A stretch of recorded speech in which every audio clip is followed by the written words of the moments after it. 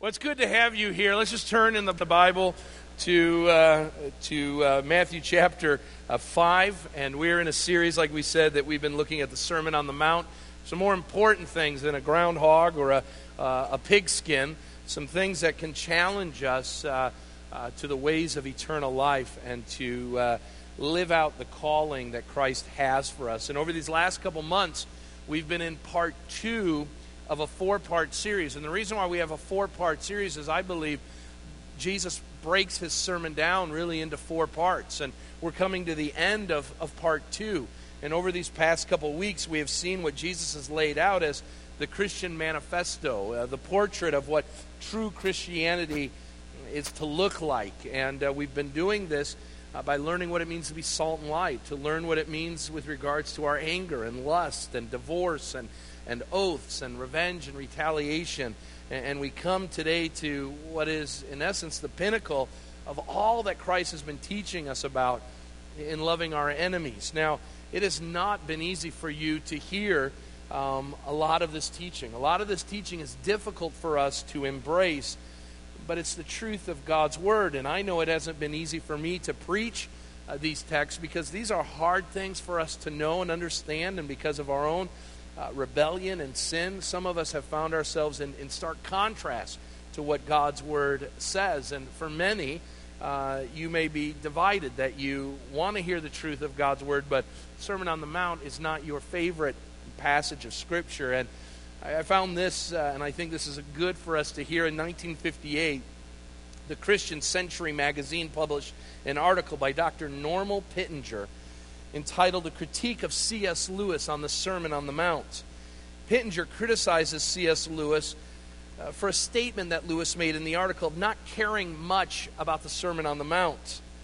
And Lewis had the opportunity a month later to respond in a rebuttal article in which he says, as to caring for the Sermon on the Mount, if caring here means liking or enjoying, I suppose no one then cares for it.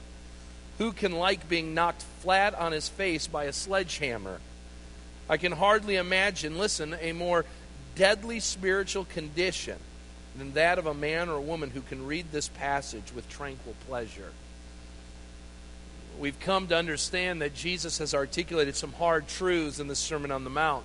He has said in the middle of chapter 5 that unless our righteousness exceeds that of the scribes and Pharisees, we will not enter the kingdom of heaven. And then he illustrates that point with 6 very pointed illustrations that give us a glimpse of what the Christian life is to look like. Each of those 6 that we've seen, starting with anger in verse 21, shows us how impossible it is to pursue the righteousness of Christ in our own strength. Ken Hughes, a pastor, once said that each line of this sermon that is taken to the heart will literally flatten us because it is totally impossible for us to do. Now, I know that over these past couple weeks, there's been some great consternation as we've waded through some difficult passages of Scripture. And some have said what Jesus is saying, it's hard. It really hurts. It's painful at times to think that what Jesus is saying is what he requires of me. Some years ago, when I was at my catering shop, I was cutting some pork chops on a large bandsaw. And as I was cutting, of course, you want to keep everything else away from the blade, but I didn't. And I cut a large cut and opened up my index finger, something pretty fierce. And it was so bad that they were worried because of where the cut took place and the kind of cut that it was, that it would never heal properly. And as a result of that, my index finger was scheduled to be amputated.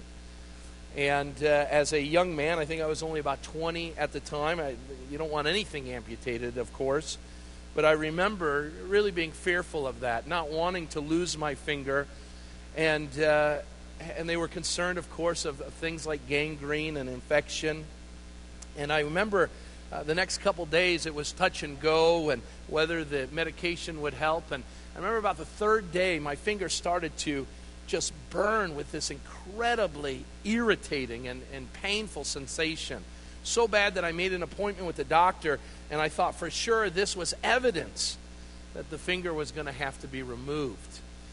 And I remember going in and telling the doctor all of it and saying the pain was more than I could bear, and my fear that my finger was going to be removed, to which the doctor smiled and said he was glad to hear I was experiencing so much pain. And I was like, what, are you a sadist? I mean, what kind of doctor are you? And his response was the following. He said, that means it's healing. That's good. Pain is good. And I want to liken that illustration to what we've been dealing with in the Sermon on the Mount, that pain is good.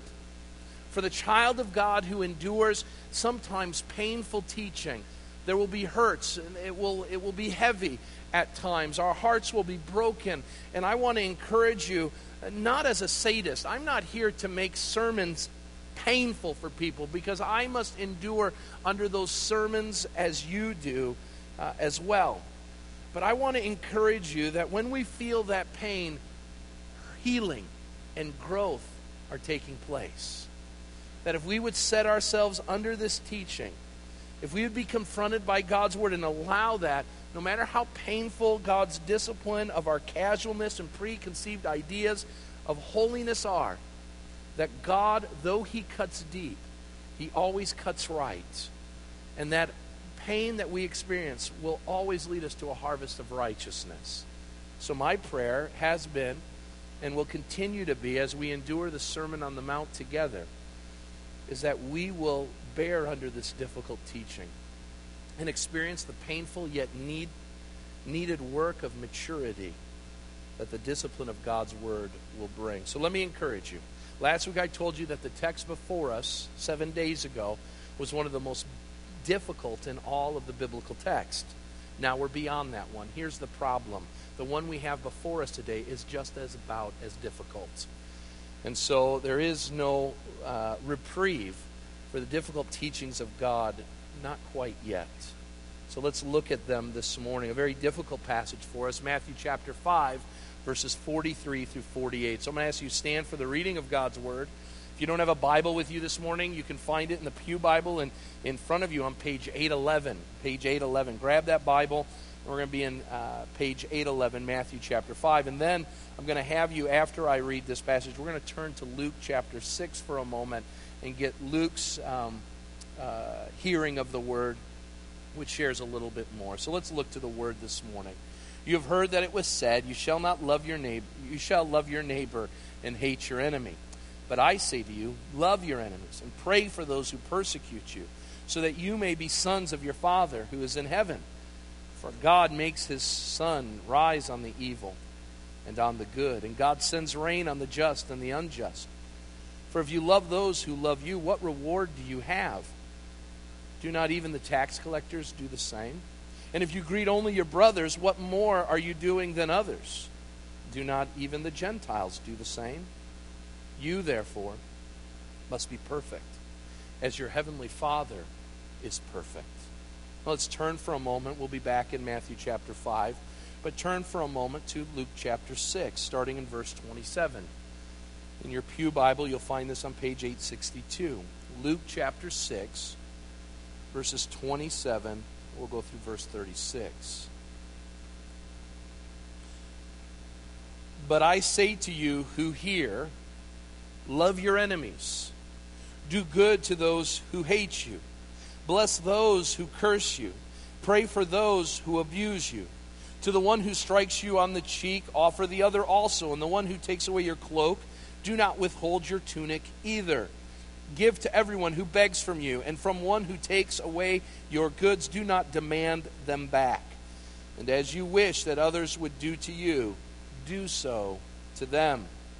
If you love those who love you, what benefit is that to you? For even sinners love those who love them. And if you do good to those who do good to you, what benefit is that to you? For even sinners do the same. And if you lend to those from whom you expect to receive, what credit is that to you? Even sinners lend to sinners to get back the same amount. But love your enemies, and do good, and lend, expecting nothing in return, and your reward will be great, and you will be sons of the Most High, for He is kind to the ungrateful and the evil. Be merciful, even as your Father is merciful. Let's pray. Lord Jesus, we have sung of your praises this morning. We have gathered around your table, reminded of the truth of your amazing love for us. Now, Lord, we submit ourselves to your word, the difficulty of it,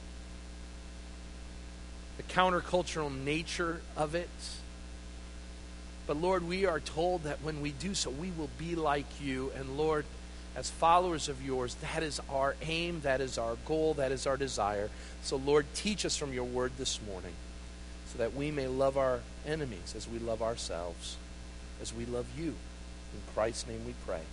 Amen. You may be seated.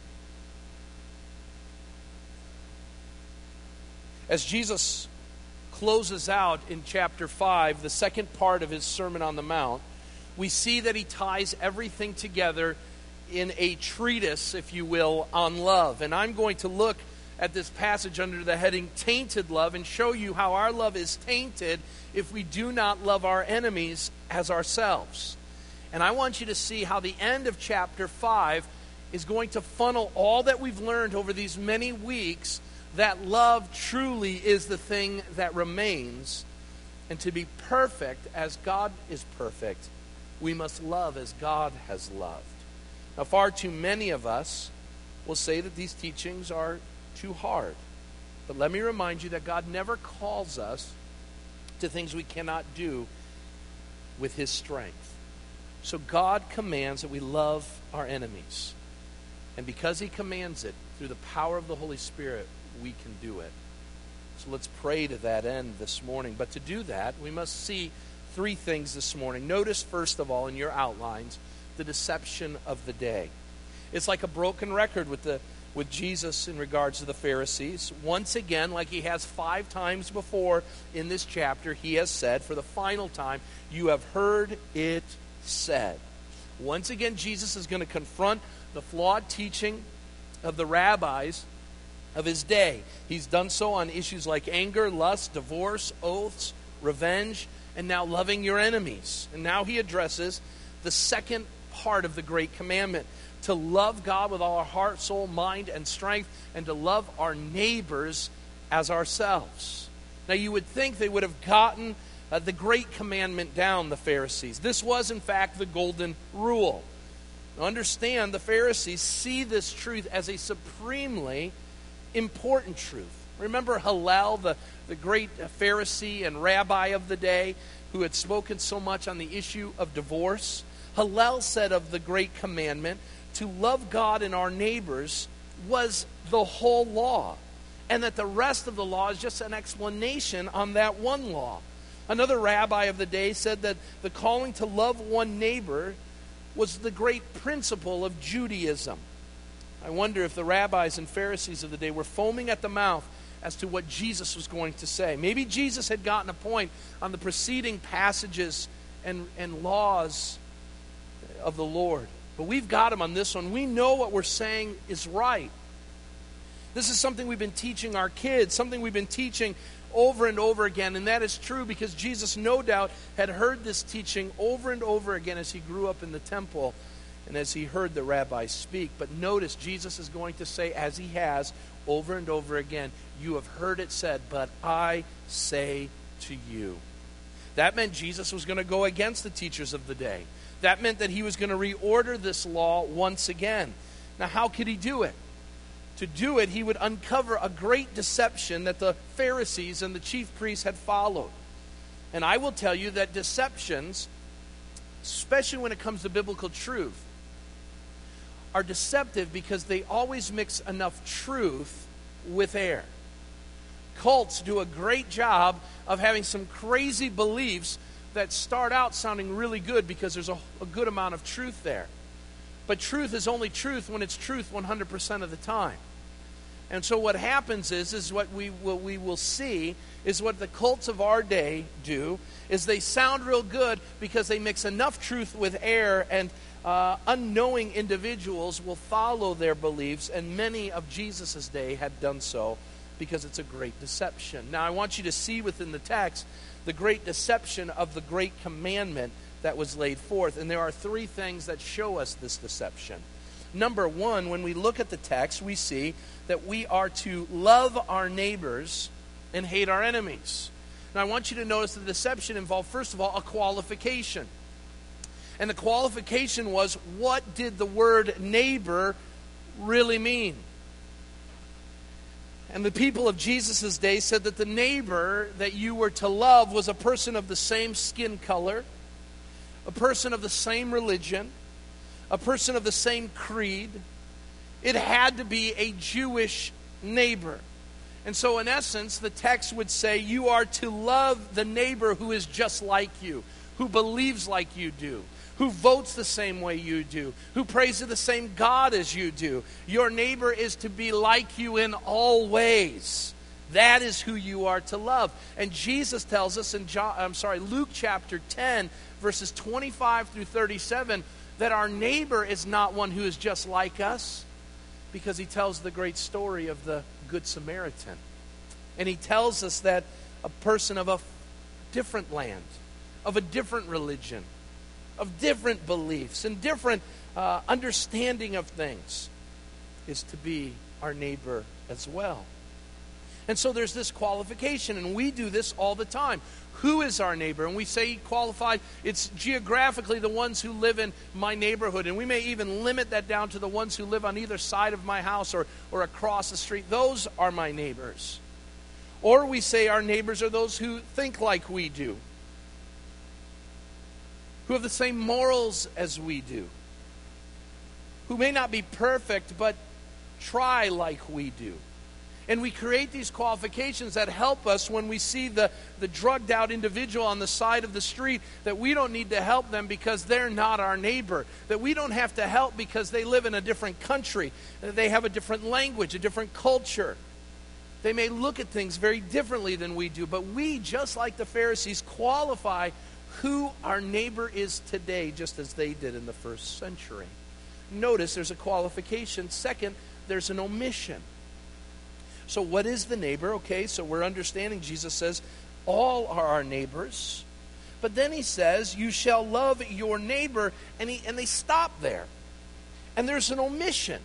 And the omission is you shall love your neighbor as yourself. Now, we have one of two ideas here. Number one, we can say that Jesus is being unfair in his assessment, and what he's doing is he's giving a straw man argument, an ad hominem attack.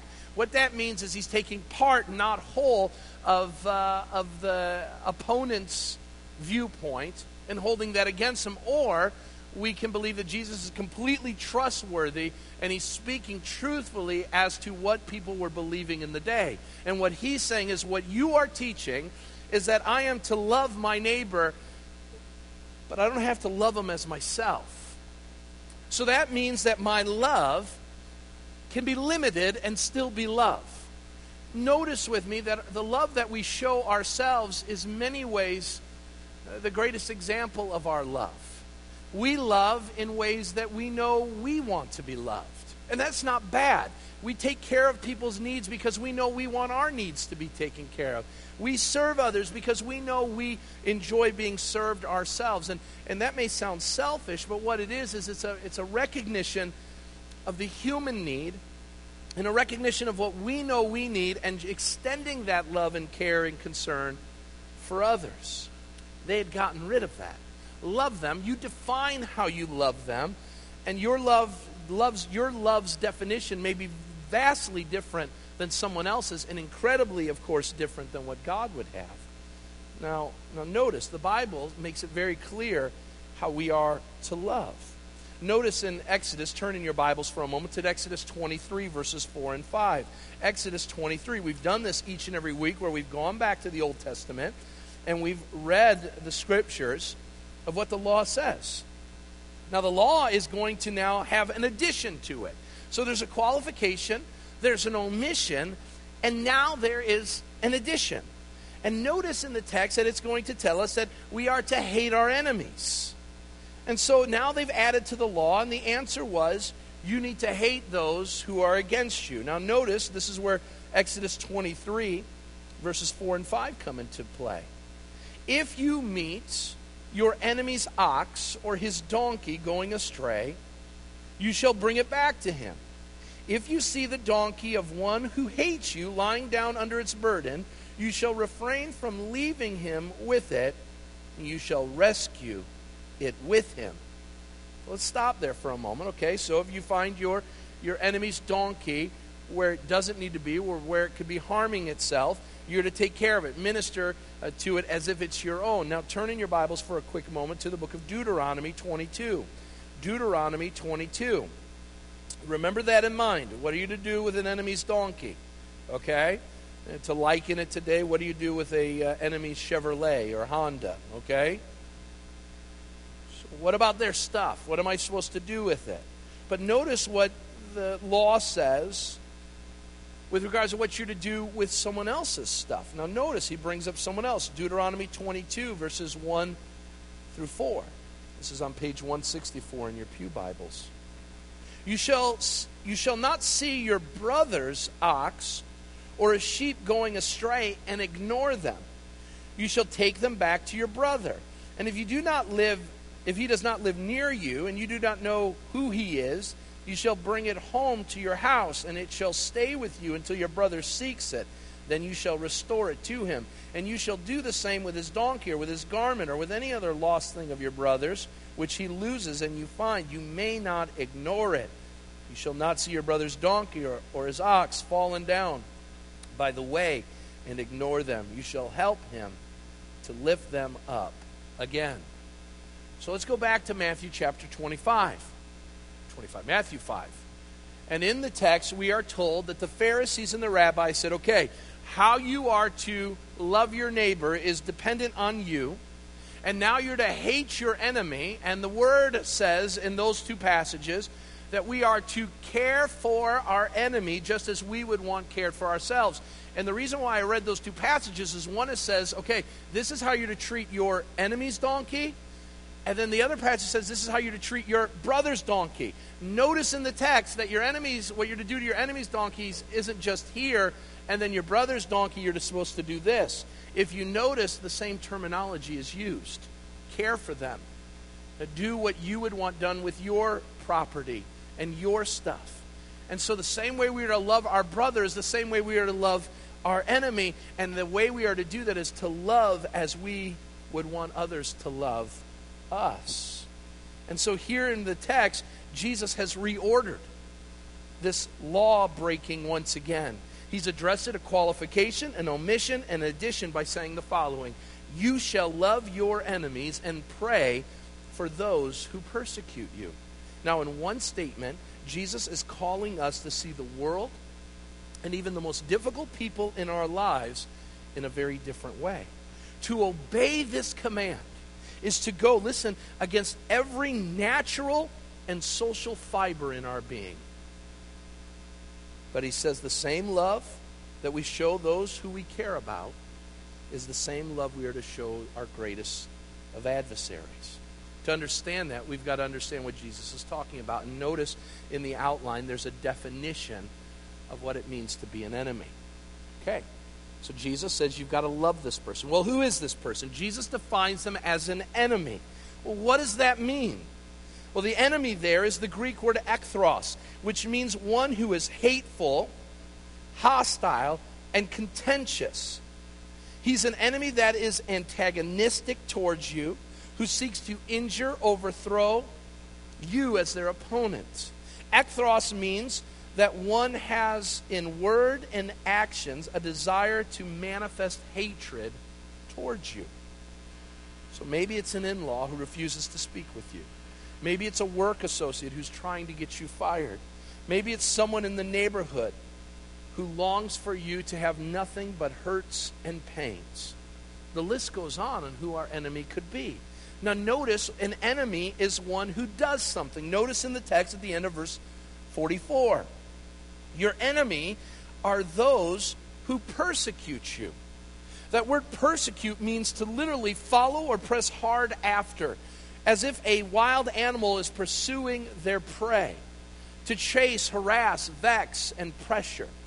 It's spoken of in the judicial system as officers chasing down a criminal and doing so until they catch him. The word persecute is the Greek word diako.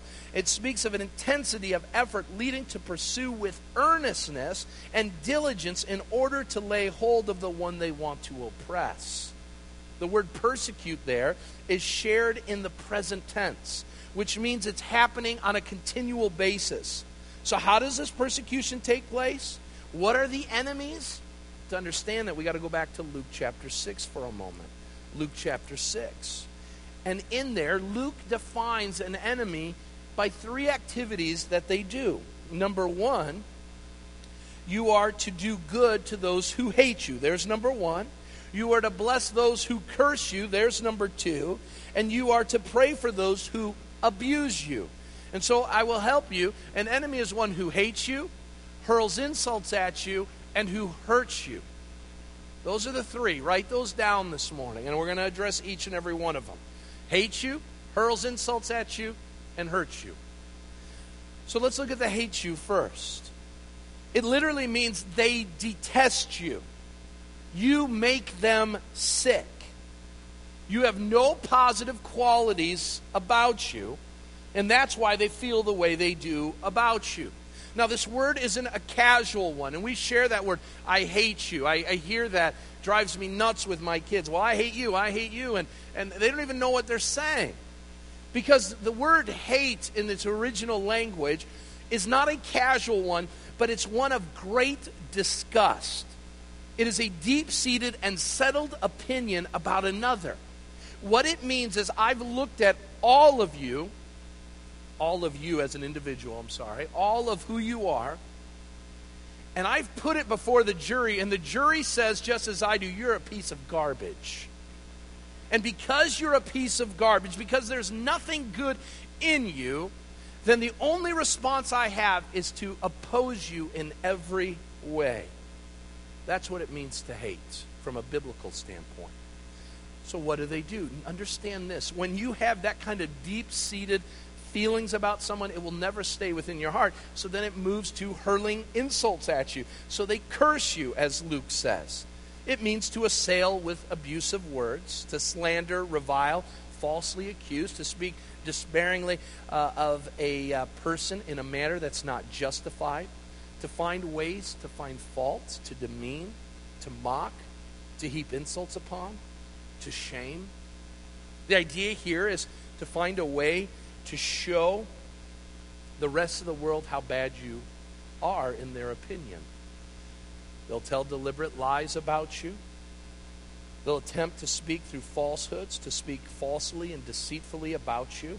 It means that a enemy will have no limit to the kind of slander and vicious verbal attacks used to present what they think of you.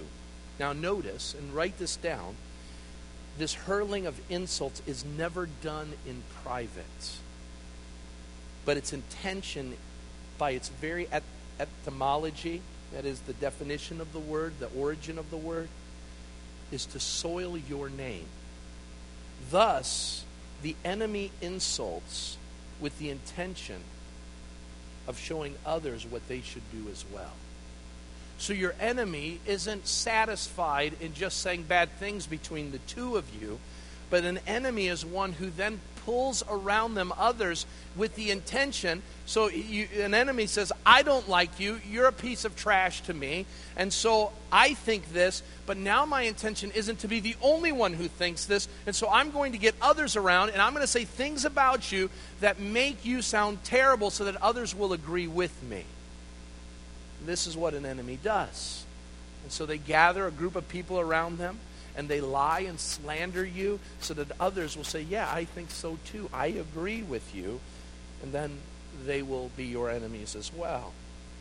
But notice it leads to one final thing, and that is to hurt you. That is to abuse you, Luke says. Now we know that it's very rare that hatred is only in words only, and that it can lead to physical abuse. And there are some who have enemies who are harming you physically, who are threatening you with beatings, who are bullying you physically. And these aren't practices of friends, but the practice of enemies. Now let me stop there. And you look, and right away you say, okay, I'm not sure I have enemies. Now, I know there are some that right away you can say, yes, I have enemies. That I have a person in my life who hates my guts, who thinks I'm trash, who hurls insults at me and does so to soil my name in front of others. And I have one that if he or she really had the opportunity, they would assail me physically. That's where I'm at. And I would say that there are some of you, and I wish I could say, I'd like to see a show of hands. I'm going to assure you that probably the vast majority of us would not say that we have enemies based on that definition. But for those that do, God's word is true. Love them. And we're going to talk about what that looks like. But before I get there, let me stop and talk to what I believe to be the vast majority of us. I got a response from someone who said, Tim, your opening question in this week's study guide for small groups was a downer. Nobody had enemies in our midst. And so then it told us that we really didn't have to address this text. Okay? And you're missing the point of Scripture. If God is saying that if you have someone like this in your life, you are to love them, then let me present this to you all that don't have any enemies. And that's okay that you don't. How are you loving those who aren't your enemies? And what I'm talking about is not those who hate you and hurl insults and hurt you. How about that person in the checkout line that you don't know who's frustrating you? How about that person driving in the car next to you you've never met before, but they did something that angers you? How about your spouse or your kids that you have loved? How are you loving them? You know, it's easier, let me tell you, it's easier for us to disregard God's word when we have someone chasing us down like that. What excuse do you and I have when we don't have someone doing that? When someone just frustrates us or bothers us? How are you living out the love that is to be extended not only to those you love, but those who bother and frustrate you and those who even hate you and hurl insults and hurt you? You see, for far too many of us, God hasn't given us, listen to me, the privilege of having an enemy because we haven't learned how to love those who aren't our enemies. Because we're called to love all. You see, Jesus leaves no room for speculation in this passage. He makes it abundantly clear. Love those who hate, despise, and persecute you. And that means love everybody that you love, and everybody that you hate, and everybody in between. Such love, though, is only possible through the indwelling of the Holy Spirit. So now we know, okay, God, you're talking to us. And you're saying we need to love everybody. Even the vilest of individuals, we are to love them. Now, I don't want to miss this, and I need to make sure I do this because some will walk away and they have a situation like this. And they say, Tim, you don't understand. The person is the devil. And they may be. The devil may, in fact, be using them to be your enemy in such a way. And we need to recognize that. And so I understand that your enemy may be the worst thing in the world, but you're called to love them. Now, the Word of God calls for us to use discernment and wisdom. And so if your enemy is doing something, that there is recourse. So if you are a spouse in an abusive relationship, I say it again as clearly as I can, get out of that place. Do not be abused for the sake of abuse's sake. If you find yourself where there's recourse by the law or by some higher authority, God is not saying that loving your enemies means not holding them accountable for what they've done. What it means is you're not going to personally hold that sin against them. That's not going to be a root of bitterness that grows in you. That's not going to be a place where you sin in your heart or in your mind or in your flesh because you don't like someone who has wronged you. And so if your enemy is doing something where there is legal recourse, use wisdom. Is that a place that you need to love them? And let me tell you something. Sometimes the greatest love you can show an enemy is keeping them from hurting others as they've hurt you. And so recognize there's discernment with regards to that. But the personal understanding that we are to have, what it means is, what does our heart's intention need to be of our enemy? It is to love our enemies at all times. Now, what does that look like? Well, I'm thankful that God in Christ gives us a job description. And just like last week, we get this passage before us And what happens is Christ lays it out for us and then applies it through illustrations. And so notice there's a job description that's given. And like last week, we have been given this truth that we are to love our enemies, to do that which comes so unnaturally to us. But why should we do it? Because Christ did it. You see, we get this idea that Christ came to die for you and I when we were reasonably for what God was teaching. But Romans 5:8 says that God demonstrates his love for us in this: while we were still sinners, Christ died for us. The book of Romans chapter 1 says that all sinners are God-haters and hostile to the gospel. And so if you take what God has done, Christ saved you as his enemy. He showed his love to you and to me while we were enemies of God's, God-haters, insolent, in rebellion, going our own way, shaking our fist at God, saying, "Stay out of my business. You cannot tell me what to do." And God shows us how we are to love. And so what we are called to is to love as Christ loved, and to love our enemies as Christ loved his enemies. And so how did Christ do that? There are three things we must do. Number one, we must put ourselves in their world. How was God's love shown?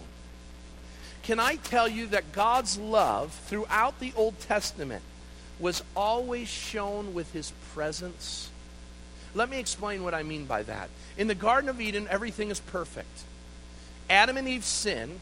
Only before Adam and Eve sin, God's fellowshipping with his people. They're having nice, cool walks in the evening and just enjoying one another's company. And then Adam and Eve sin. And what do Adam and Eve do? It's not a rhetorical question. What do Adam and Eve do?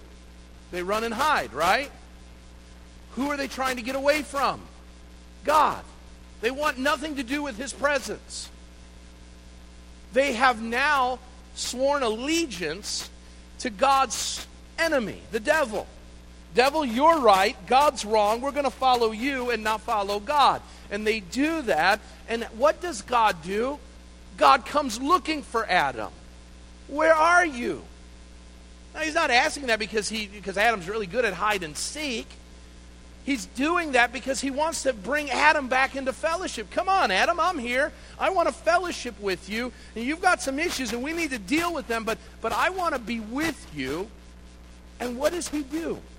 He makes a reality for Adam and Eve to have renewed fellowship with them. He slays an animal. He covers their shame and covers their sin by that token offering of the slain animal so that they can have fellowship with him.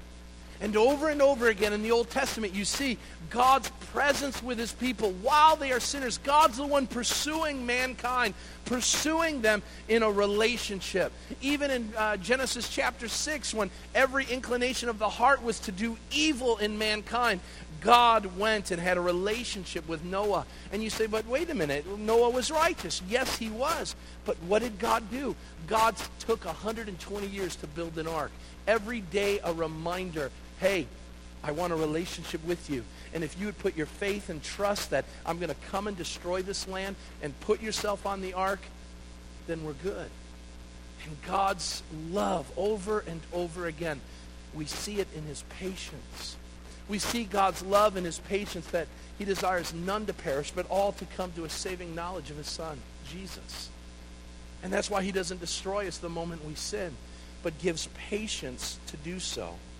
And so we need to put ourselves in the world. Now, this is no more clearly seen than in the incarnation. How does God show his full extent of love?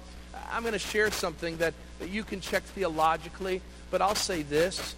God could not have shown the full extent of his love from his throne room in heaven. And that's why he sent the second person of the Trinity to put on flesh and make his dwelling among us. And the reason why is because here he sends Jesus down into the garbage pit of earth to walk amongst us, to see our frailties in a whole new way, to experience the struggles and the temptations and all the garbage that we've got going in our lives. Jesus leaves paradise to come to a garbage dump and to show love. And what does he show over and over and over again? They revile him. They hate him. And he says, Father, forgive them, for they know not what they're doing. And what a reminder for us. You see, it's easy for us, listen to me, to hate someone from afar. But once you get to know them, once you understand who they are, now please hear me. Love does not mean turning a blind eye to sin. But what it means is seeing the person for who they are. You see, love, when we draw near, reminds us, listen, it reminds us of who we were before we met Christ. It reminds us of the garbage that we lived in apart from the saving knowledge of God. It shows us that not all sin is as a result of just disobedience, but it may in fact come as a result of disobedience that's done towards the sinner, that they know no other way of living than that way. And so we are to love in that way, as Christ loved us. Notice, it goes on, it says, okay, you're to love. And we're to love that agape love. But notice it says pray in Matthew chapter 5. Pray for those who persecute you. What that means is, instead of trying to figure out how to defeat or defend against this evil person, you are to go on the offensive and deliver that person up to the throne of God. And here's your 3-part prayer request. Number 1, when it comes to our enemies, the first way we can show love is to pray that God would open their blinded eyes. You say, well, you don't know my enemy. There's no way they will come to know Jesus. Well, let me tell you, Jesus had an enemy in the New Testament.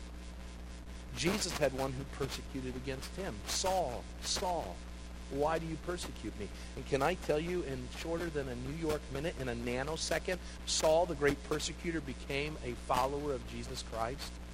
You think your enemy, with all of their anger and all of their disdain for you and for Christ, are too far from the saving hands of God?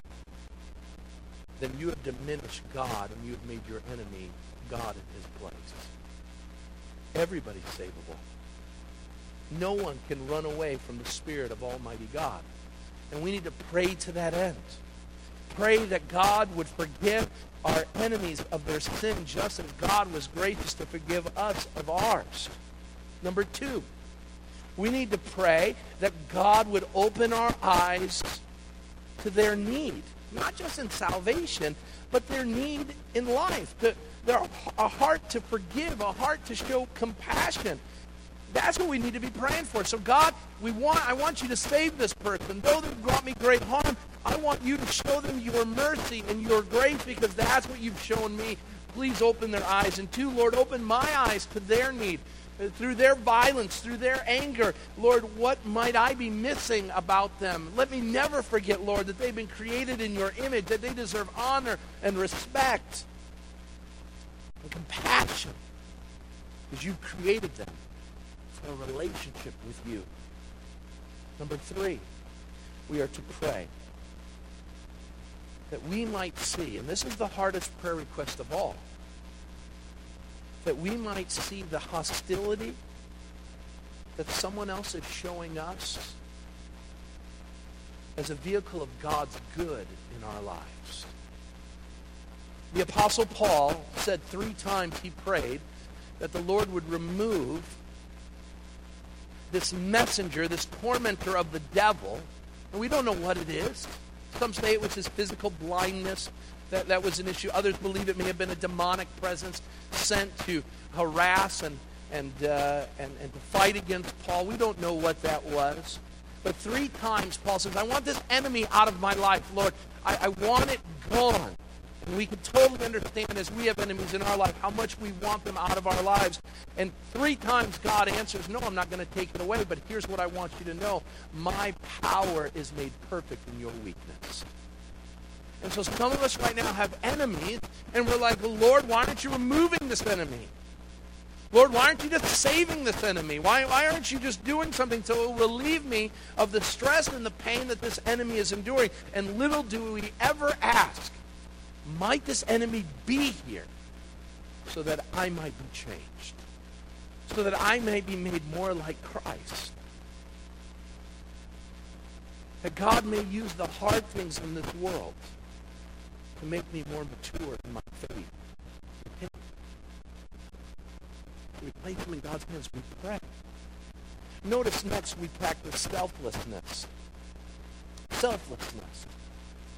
Here's where our love is so tainted. So we walk in and you were to say, are you a person of love? You would say, yes, I'm a lover. And it comes easy for me. But notice what Jesus says. Okay, you think you are good at this?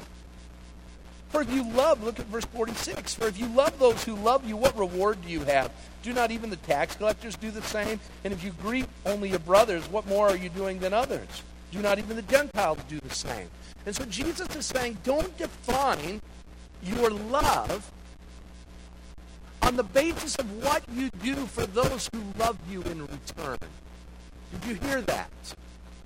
Stop defining that you are a lover, that you're following God's commands because you love your wife and you love your kids and you love your friends. God says even the unbelievers do that. Show me something more. You see, it's easy for us to be lovers of those who love us in return because it is something that's very natural. You help me, I'll help you. And what we do is our love, listen, when our love is that way, it's very transactional. You do this for me, I will do this for you. And if you don't do it, then I'm going to struggle with love. What God is saying is our love doesn't have anything to do with what others do for you. Listen, this is so very important. When you look at your salvation, you brought nothing to the table. God did everything. You did nothing. And so what you need to understand is that God wasn't like, okay, if I save Tim Badal, well, this is what I'll get in return.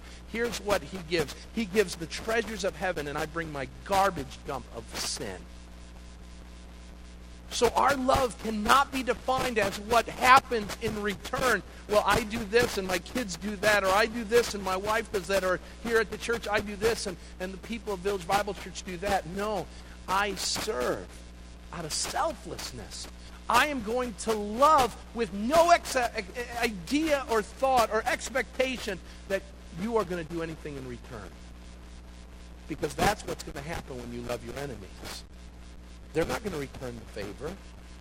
And so stop patting ourselves on the back, thinking that we're loving the lovable or those who will return love back to us. That's not spiritual. That's human.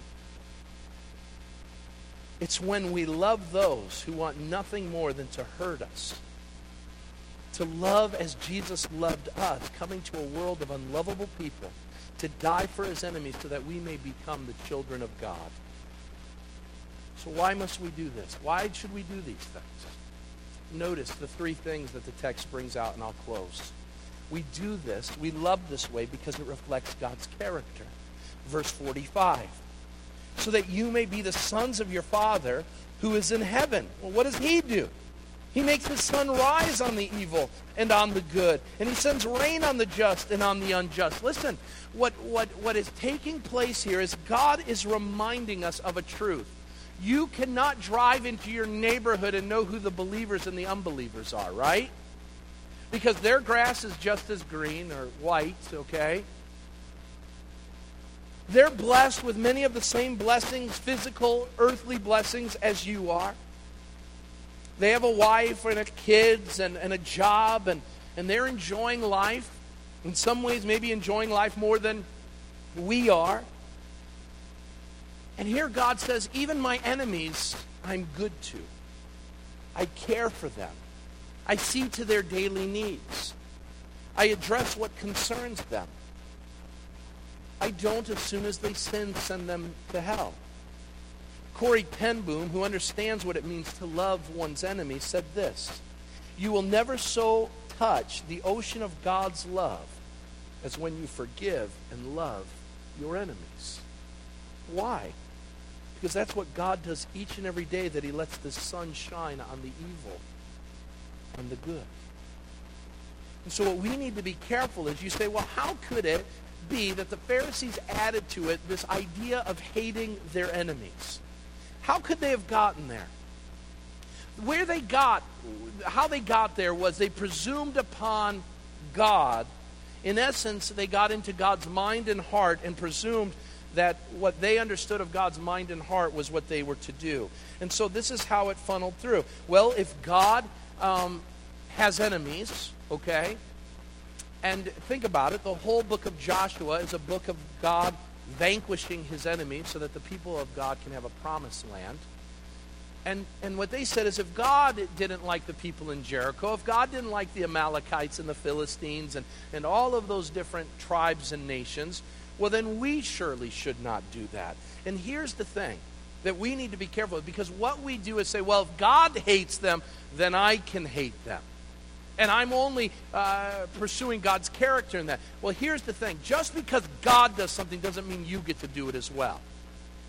And here's the reason why. God looks and addresses things from a judicial standpoint. We don't. God knows all in a circumstance. God has been a part because he sees things. He sees all things and knows all things and is around all things.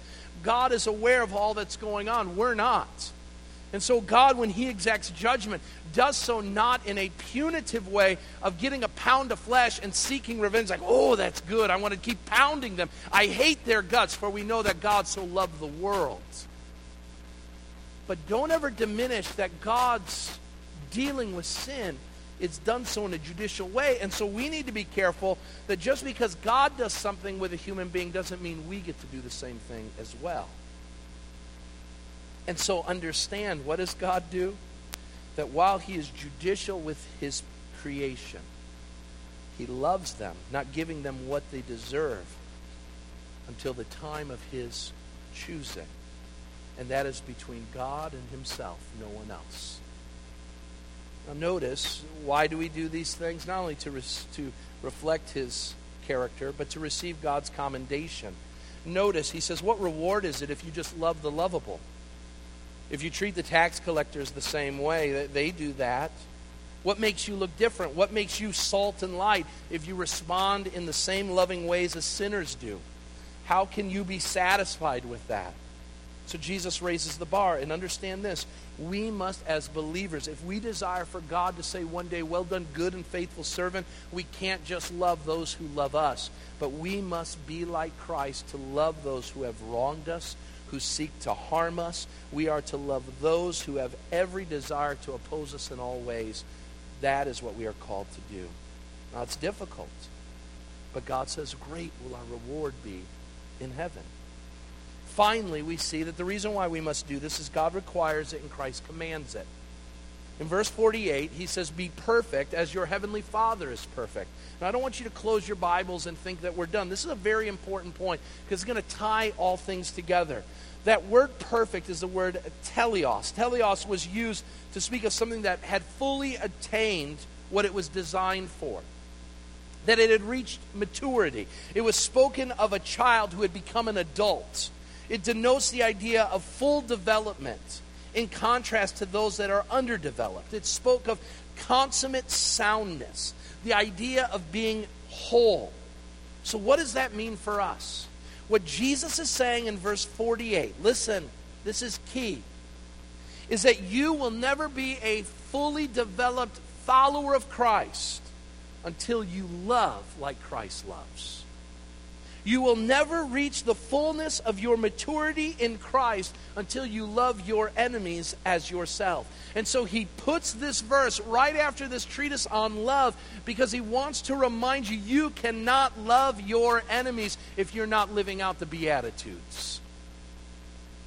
And so if you want to know if you're perfect, then you're loving your enemies and you're living out the Beatitudes, because the only way you're going to love your enemies is through a Beatitude kind of life. That you're going to love your enemies. To do so is to exceed the holiness of the scribes and Pharisees. What it means is if you're going to love your enemies, you're not going to respond in sinful anger. You're not going to treat people, even people close to you, as your enemies by lusting after their bodies. You are not going to treat your enemy, who may be your spouse, in that way by divorcing them. You are going to love your enemies, and that means you are not going to swear falsely by them or use oaths to deceive them. You are going to love your enemies, and that means you are not going to say an eye for an eye, a tooth for a tooth. Understand the whole of what God has shared with us in Matthew chapter 5 is summed up in this word: love your enemies as yourself. Because when you do that, you're living out the Sermon on the Mount. When you live that way, you are pursuing the fullness of Christ. And so I call upon you, whether you have an enemy or anybody in between lovers and enemies in your life, are you loving as Christ did? And what that means is we will show patience and kindness and goodness. We will share the gospel of Jesus Christ even to their own anger, so that we may share with them that which brings hope and brings peace to a sinner lost in a sin. Are you loving? Are you loving so much that they may see that you are truly salt and light? Because to love in this world is not a very uncommon thing, but to love your enemies is. And so how can you love those who hate you? How can you love those who have harmed you? For the glory of God. That is what is before us. And that's what's before you this week as you leave this place to a world that isn't very kind to one another. But God's truth is clear. Love even the worst of your enemies. Let's pray. Father God, another difficult passage before us. Much to think through and discern. But Lord, your word is clear. Whoever we consider our enemies, our only response in you is to love. And Lord, we don't have to look very far for the perfect example, because it is how you have loved us. It means sacrifice. And it means at times, Lord, going places that we would rather just not go to, because it costs us too much from an earthly perspective. But Lord, I pray that we would be willing to do those things, balancing your truth and your grace, knowing that those are hard things to balance at times. But Lord, that we would seek to do all that we can in line with your scripture to show love to all, so that we may be called the children of the Most High God, so that we may be seen as salt and light, so people may look and say, there's something different about that person. They love their enemies. They love those who hurt them. Lord, I pray that in doing so that we might win our enemies. What greater pleasure would there be in this world than to see your redeeming power at work in our greatest of enemies? Now, Lord, we know that if we pray that, that's not from an earthly perspective, but a heavenly one. So give us that heart, Lord. Empower us by your Spirit. Fill us so that we may see our enemies as you see them. And we may love them as you've loved them. So give us wisdom this week, Lord. Give us opportunity to love the unlovable, so that we might be like you, who loved us, who were totally unlovable. We love you, Jesus, and we thank you for this opportunity. Now send us forth from this place changed by your word. In Christ's name we pray. Amen.